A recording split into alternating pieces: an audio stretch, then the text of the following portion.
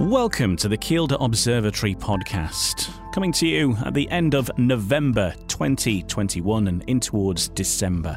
I'm Ian Brannan, and joining me, as always in this episode, is the Director of Astronomy and Science Communication at Kielder Observatory, Dan Pye. Now, much of this podcast is going to be on location, actually at Kielder Observatory, because there has been a development. It's been a long time coming, but finally we've welcomed and had first light through our new radio telescope, which has taken quite some time to install, and you'll hear the full story about that very soon, and the sort of things that we can now observe with this new bit of equipment, which over time is going to be very useful, not just for visitors at the observatory, but schools and colleges and universities around the northeast and across the UK and even beyond as well. So more about that development to come. First of all, Dan Pye joins us to take a look at the things that you can look for in the night sky over the coming weeks between now and the end of the year.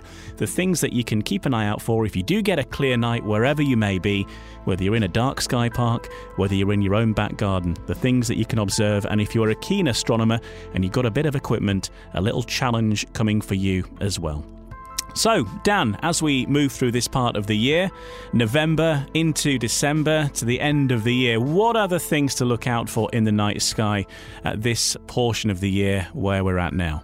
Well, I think considering we've got the nice dark nights coming in and everything is at its peak darkness, I guess you could call it, or its absolute darkness now, is a really good time of year to do some really good deep stargazing. So looking at objects which are a little bit fainter, that you can't pick out with more ambient light kicking around in the sky. So those objects might be things like globular clusters or galaxies. These more faint diffuse objects that, of course, have travelled for much further through our universe and therefore appear dimmer. Of course, they're not dimmer, it's just that they're really far away. So my recommendations at this time of year is to look at things like the Andromeda Galaxy. It's very high in the sky. It's good time of year to observe that. You've got the Triangulum Galaxy as well, M33. That's not far away from it, which is quite a dim galaxy, but beautiful spiral arms. And rising as the month progresses is the constellation of Auriga, which there's quite a few nice clusters surrounding Auriga, globular clusters in particular. My favourite of which is a one which looks like a spiral, the spiral cluster. And it literally just looks like a little spiral of stars, perfectly arranged. It's incredible to see through a telescope. So loads of interesting objects popping into the sky over the next month or so. And where are we with planets? Because at this time of year, the planets are forever moving. We've had Jupiter and Saturn visible for the past few months or so. As we move through this phase of the year, which planets are we able to see better at this time of year? Yeah, so we're seeing Jupiter and Saturn disappear now across towards the west quite early on in the night, but that doesn't mean that there's no planets available. It just means they're a little bit more challenging to see. So after sunset, at the moment, you've got the planet Venus right quite low down on the horizon, but you can see it just after sunset, a really bright star across towards the western skies. And that bright star is the uber-reflective atmosphere of Venus. Venus has a really dense, cloudy atmosphere. We can't see its surface because of this really thick, dense cloud that surrounds it. Of course, cloud, all of those little atoms and molecules we know are very good at reflecting light in our atmosphere. There's no exception on Venus. Venus is mega reflective. So we end up with super bright star in the night sky. Some people call it the evening star. That's what it was referred to as for millennia prior to its discovery as being one of these planets. Also, we've got, as the month progresses, we'll start to see Mercury maybe come back into our visibility as well as we start to stretch into the start of next year. But if you've got a telescope, then there's two planets which we can see with our telescope at this time of year. And they're in quite a nice position as well. We've got Neptune and we have Uranus as well. Of course, they are very far away. We're talking into the billions of miles now. So that means when you look at them through your telescope, they are going to look like another star, but they may differ in colour. For example, with Uranus, it looks turquoisey, and you can tell it's kind of a little bit puffier than some of the other stars as well. I quite like to look at it because The thing is with Uranus is the first ground-based image that we had of Uranus was that it was a very boring-looking turquoise blob. And then we sent missions out to deep space, which were able to take high-resolution images of Uranus. And sure enough, when we got that data back for the first time, everybody got excited and thought, we're going to get a high-resolution image of this stunning planet.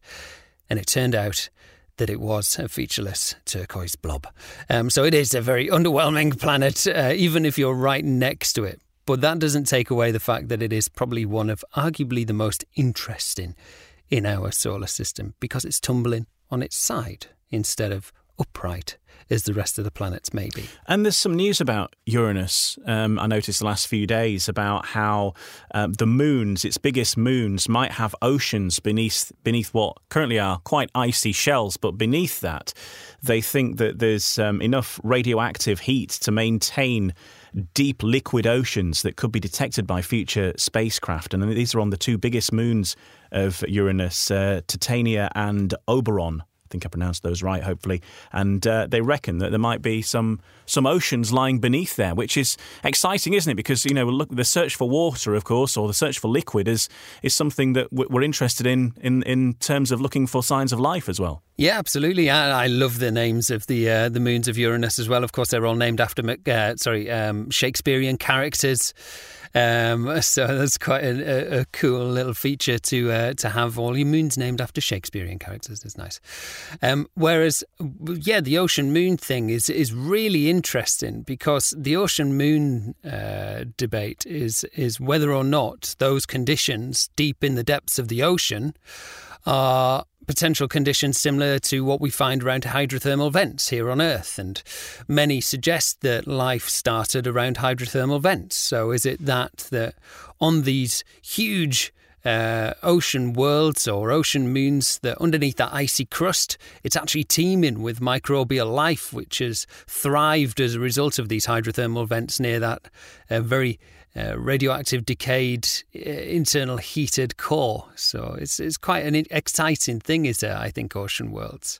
Of course, there's easier ones to get to than Uranus, though, and they're the ones that we're going to concentrate on first, such as Europa is probably going to be the one that we learn most about first. Yeah, it's a bit of a distance, isn't it? I mean, it's a tiny little blob, even through really, really powerful telescopes, let alone actually getting there to survey whether they've got water under their icy crust or not.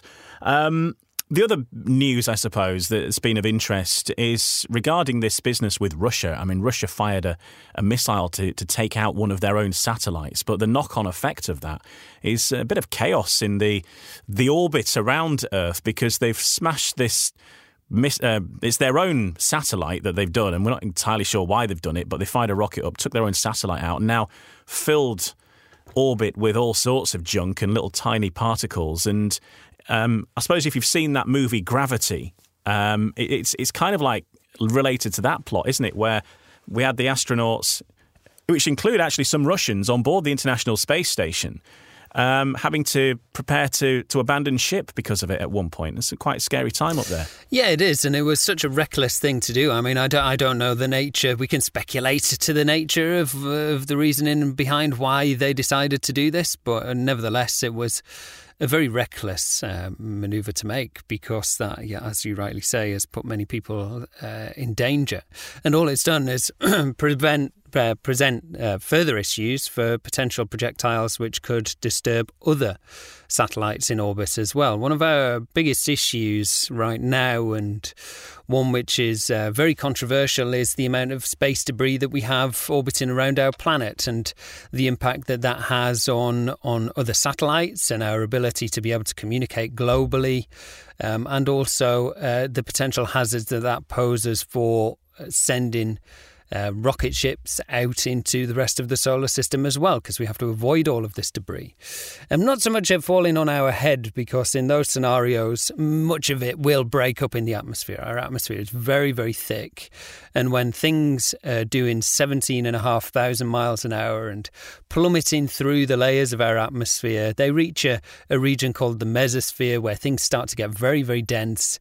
And in that region, that's where the real external heating happens. satellites, they can reach temperatures of 2,500 to 3,000 degrees Fahrenheit. And with this material, it's most certainly going to disintegrate, probably.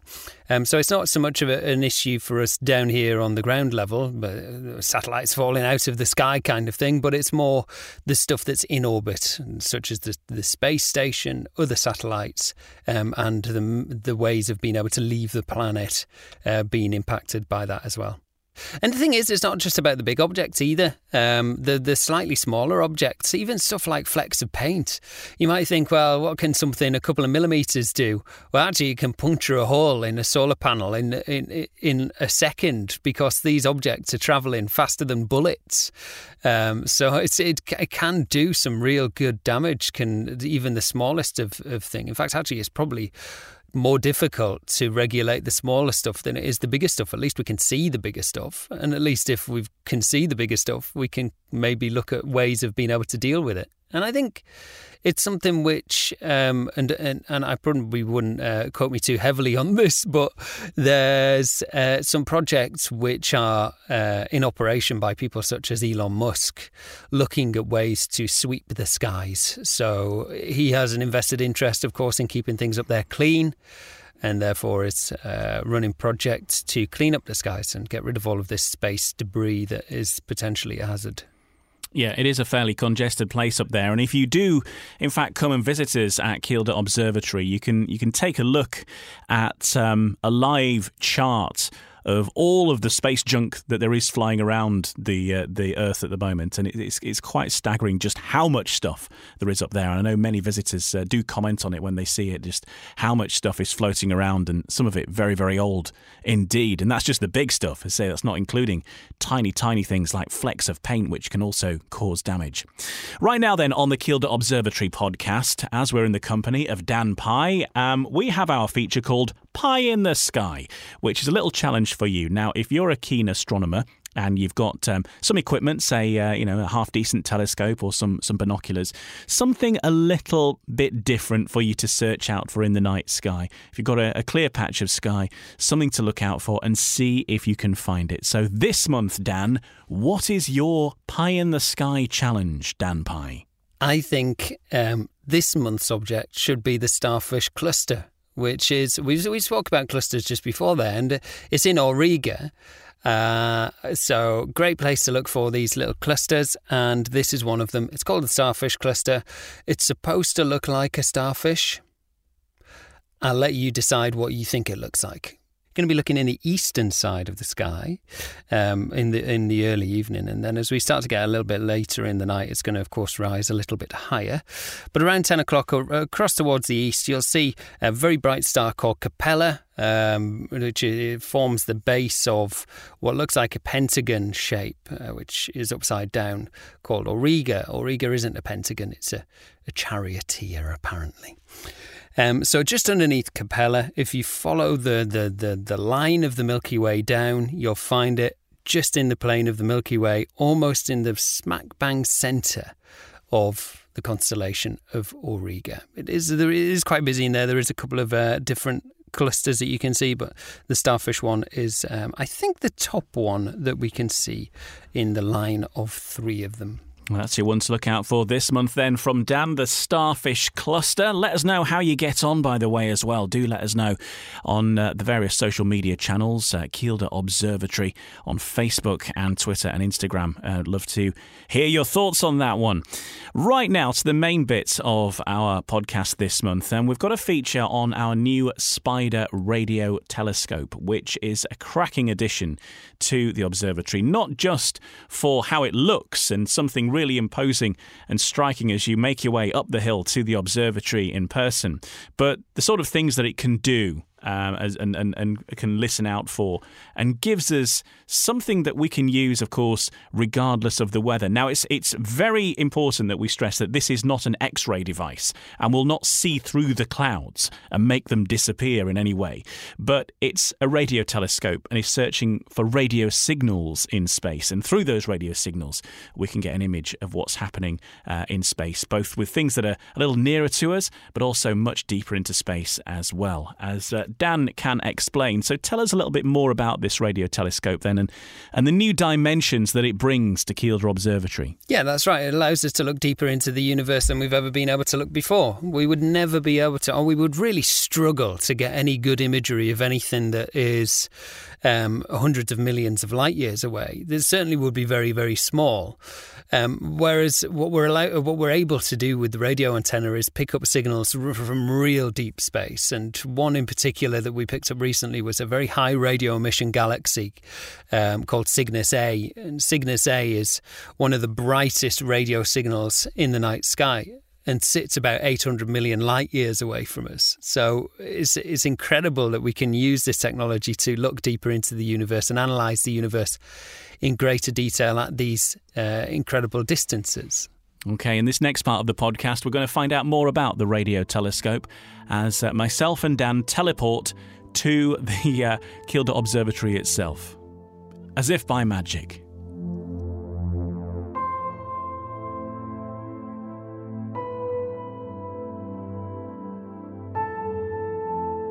We're in your natural habitat here. We're on the observatory, on the sun deck. On the observatory. Yeah, it's funny you should say that because it is actually designed to look like a ship sailing off into the night sky, and it's supposed to give you the feel of being on a ship and coming on board a journey when you come to the observatory. So, well, to be fair, it's more stable than most ships I've been on, and that has to be a good thing. You should see it in 100-mile-an-hour winds. Yeah. Well, not that we get that many, but... It is a fairly chilly night tonight, but the reason that we're out and about, and I'll try and keep the wind off the microphone as much as I can, is that Kielder Observatory have got a new addition, and this is something we've been talking about for a year, actually, that... you've been going to be getting a radio telescope, and it's just been a block of concrete for much of that time. Yeah. But now, finally, you have a new addition to the landscape of Kielder. Tell us the backstory about how this came to be. Yeah, so it was a project which is actually been the actual piece of kit's been donated by a chap called Lord Tanlaw, who's bought a few of these, as I understand, across the country, which is dotted around the place. And what you can do with radio antenna, which you can't as such do with visual astronomy, is you can use each individual radio antenna to collect similar data and then put that data together to create like this huge piece of data. We call it interferometry. So we can do that across a large space, across the entire country, using telescopes like what we've got. And this particular telescope is looking at radio waves. And radio waves are interesting because we can see radio waves from the far reaches of space that we can't visually see. For example, quasars are on the edge of our visible horizon. It's not stuff that you can easily observe with just a regular telescope. But with the radio antenna, we can look at these objects because they emit radio signals, radio waves. And, of course, the benefit of radio astronomy is that it doesn't rely on it being clear. And in the UK, of course, we know we get cloudy. We're a little island. So we can look through those clouds on nights where it's a little bit cloudier and still show people stuff in the far reaches of space. Light and radio signals that have travelled for hundreds of millions of years through space and been received by our lovely ornament. It looks like a great ornament, but our lovely dish that's up there. Yeah. The other night I was sat just playing with it, really, and seeing what we can see with it. And there was a particular object that I pointed it towards, and I didn't really know what to expect, but what I got was absolutely, it was the first time I've really been taken back by something in a very long time. It produces a chart of colours, and the difference in colours relates to the difference in intensity of radio signal. So if you imagine you have this almost like arrangement of collage of colours, almost like a thermal camera when you point it towards an object. And I got back these two balls of light very close to each other, and these were huge amounts of radio signals being emitted by a galaxy 800 million light years away. I mean, that is the most distant thing that I have ever observed. 800 million light years is just such an astonishing distance. And put that in context, How old's the Earth? Where's the Earth in that? 800 million light years. Yeah, so Earth is 4.5 billion years old. Right. So you're like almost, a fifth of the way. It's been travelling through the universe for a fifth of Earth's existence, which is fantastic. Okay, well, shall we go and have a look at it? And obviously it's difficult for us with the medium of a podcast to show you it, although if you have a certain device, at this point, you will see a picture of it on your device, if it works. Terms and conditions apply on that. If not, if you go to the Kielder Observatory social media pages, Facebook, Instagram, Twitter, you'll see a picture of it there, I'm sure, and on the website and all that kind of thing. And of course, you can come yourself and see it for yourself. Let's go and have a look and make some noises. Beep, beep, boop. So we're currently underneath the radio telescope and it's moving. Where's it pointing? It's pointing at the moon at the moment. And the reason why I've pointed it at the moon is because the moon is a great reflector of radio signals from the sun. Of course, it's reflecting sunlight, but also radio emissions from the sun as well. And it's stopped. So now it's taking an image, and it'll collect a little bit of data there for a second or so, and then it'll move to another point and start to collect it again. So Dan, now we're actually inside out of the wind, and we're looking at the screen now. Yeah, I think this is one of the most sciencey screens that you could come into contact with at the observatory. It's like, this is mega science. Look at those graphs and things and colours. In terms of hard science, we can look at the sun, analyse the sun. We can look at gas clouds, hydrogen gas clouds, analyse those. We can look at the hydrogen in our Milky Way, measure the rotational speed. There's a few basic things that we can do, but there's a few additional things that we can do with it, which isn't the norm, isn't stuff that I guess we would stereotypically think about when we think about a radio antenna and what it can do. It has the capability of being able to tune into satellite radio frequencies, so we can look at satellites, we can look at other sources of radio frequencies or radio emissions, things like black holes, quasars, supernova remnants as well, which are always quite interesting. In fact, the supernova remnant, the Crab Nebula, was the first one that we took with this, and it seemed apt to do so because it's one of the most famous radio frequencies, or one of the most famous discoveries in radio frequencies, I guess. The Crab Nebula is awesome. It was the first pulsar discovered by, of course, Jocelyn Bell Burnell. The funny thing is with that actual thing is it's been discovered a few times. So it was witnessed by Charles Messier in the 1700s. Charles Messier was a comet hunter.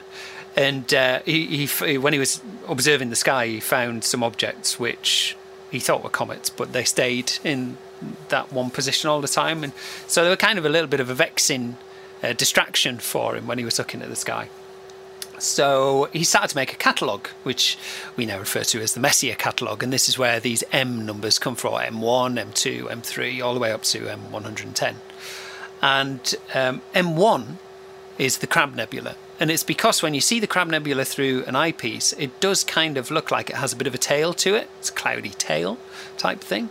So he wrote about that in the 1700s. Then a few years later in the 1800s, an astronomer in Ireland called William Parsons had a really big telescope, a big 72-inch telescope that he built in his back garden, which was 3 stories high. You know, sometimes astronomers go a bit crazy with their kit. This guy did, and it's still there today, and you can go see it. It was the world's largest telescope at the time for about 50 years, and he turned his telescope towards this patch of sky that Messier had referenced, and also that was written about in Chinese observations from around about 1054 AD. And what the Chinese had seen essentially was a big bright star that appeared in the night sky but was also visible during the daytime, and it was super bright and then started to diminish in brightness and then disappeared over a course of a few months. Of course, 1054 AD, you would write about that. And so they did. And so he turned his attention towards that patch of sky that they referenced and the patch of sky that Charles Messier was talking about. And what he saw was what he described as looking like a horseshoe crab. Now, the horseshoe crab must have been everywhere at the time because it was only discovered a few years prior. So he referred to it as the Crab Nebula, and that's where it gets its name from. Then fast forward time a little bit further into the 1900s, mid-1900s. Jocelyn Bell Burnell is doing a PhD and switches on her antenna and receives this periodic radio signal, which turns out to be a pulsar. And it was the Crab Nebula again. It was the pulsar. Do you think that radio astronomy probably will be the way that we find other life? I think probably not, and I think that's purely because of the way that we've evolved, or our view on the universe has evolved, really. Particularly with new kit like the James Webb Space Telescope and stuff like that. That gives us ways of being able to analyse the composition of atmospheres around planets, which is a huge deal, particularly when we're talking about looking for life. But what I find interesting about radio astronomy in that context is that it's always the one which has been referenced as being, oh, look, we found a signal that we don't know where it's come from. The little green men signal or the wow signal, whatever that might be. These things have always been attributed to the search for extraterrestrial life, and I think that's really interesting. Because, of course, with radio signals, it's not a case of using your big telescope to look around the sky. You've got to be pointing your telescope in the direction of the object that's emitting the radio signals at precisely that time to capture them. And you might point it there 10 minutes later and it's gone. But then another 24 hours later, it might be there again.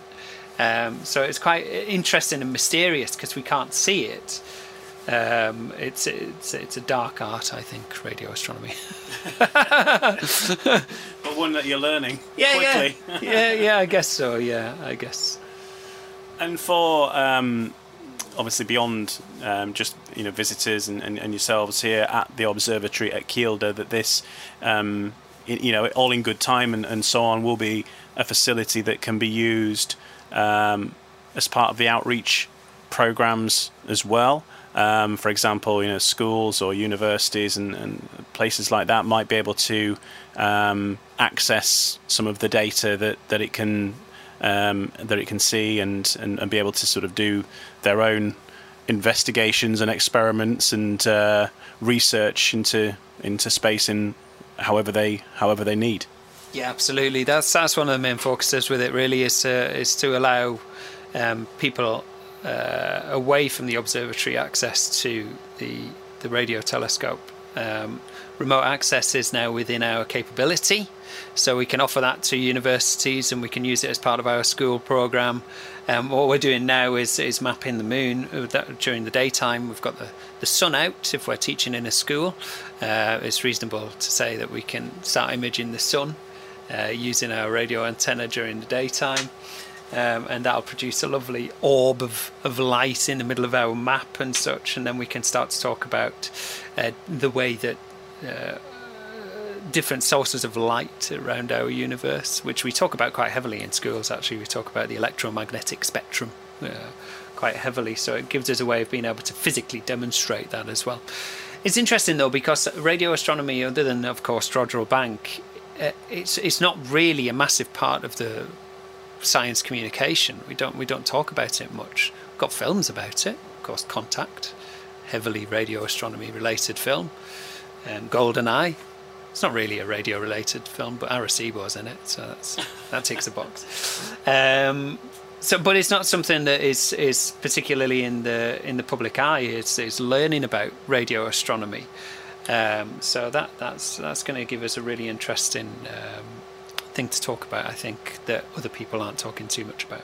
Well, people are certainly talking about the new radio telescope at Kielder Observatory, including ITV Tyne Tees, who came to visitors to take a look for themselves. Here, though, they have a new tool in their armoury. A radio telescope that can look deep into the universe, day or night, whatever the weather. They did a fantastic job of that report, and you can see it for yourself on the ITV Tyne Tees website. If you go to it and type in Kielder, or indeed have a look on our social media channels, you should be able to see it. They lit the dish up this beautiful shade of purpley pink, and it looks absolutely stunning. Now, the reporter in that piece was Tom Barton, and he was having a full experience because he arrived there at 3 o'clock in the afternoon with the intention of seeing the sunset, which didn't quite happen, and stayed for the entire duration until very late into the night, and they got some terrific shots. And I had a chat with Tom to find out his impressions of Kielder Observatory and that new radio telescope. Yeah, we were saying, kind of irrespective of what it contributes, is actually just a beautiful thing. It's a beautiful object, isn't it? But yeah, we're here to have a look at it and to report on the fact that it's been added to the observatory. And it strikes me that actually, for an attraction like this, as you develop the use of the radio telescope over time, it does guarantee that people who come here will be able to see something, even if the weather is a bit rubbish. So, as something to have here, it's clearly a fabulous addition, and a fabulous addition to a place which is rightly kind of admired, across the region and across the country. So your overall impression of the night sky this evening, because we are able to see the stars and all that kind of thing, and I think they are sort of twinkling much more brightly now after a damp start, but it's cleared up just perfectly, hasn't it? Yeah, absolutely. We were here very early today. We came up about 3:30 because we wanted to, we were hoping to film the sunset, which we filmed it getting dark in the rain, but in a way that helps tell the story, doesn't it? Because the part of the point of this story is the fact that this telescope, now this radio telescope, does allow you to see something even when the weather's not great. But after a very, very wet and rainy and windy and grim start, the skies have cleared, and it is just stunning out there. It really is. Like you say, it's twinkly. The moon is so bright tonight; it's almost causing light pollution. But the stars are stunning, and I've not had a chance yet to actually have much of a look through a telescope because we've been busy. But even just with the naked eye, you can see so much. It's incredible. That's Tyne Tees news reporter Tom Barton, who came to Kielder Observatory just earlier in November to take a look at the new radio telescope, and you can see that report on the Tyne Tees website. If you search for Kielder Observatory, it will undoubtedly pop up, and you'll know which one it is because the radio telescope is the main image, and it's all like a pinky purpley colour. It looks absolutely stunning. So do have a look at that if you get a chance. And that brings us to the end of the Kielder Observatory podcast for November and the start of December.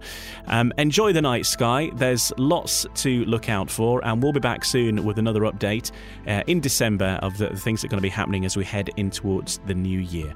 So enjoy your stargazing, take it easy out there, and of course don't forget to share any of your pictures and experiences with us on our social media feeds on Instagram, Facebook and Twitter. We'd love to hear from you, and keep an eye on those as well for details of any upcoming events, and always with the last minute cancellations as well, because we realise that things are getting booked up quite a lot at Kielder Observatory, and it's very hard at short notice to book yourself on any of the upcoming sessions. However, what with the way things are, we are regularly getting fairly short notice cancellations, people getting positive COVID tests and things like that. So when those tickets become available, the little tip is keep your eye out, set your alerts up for our social media feeds, particularly on Facebook, and we will share on there if anything becomes available at short notice, and you can come up and see the new radio telescope for yourself. And that's all from the Kielder Observatory podcast. More online at kielderobservatory.org, and we'll speak to you soon.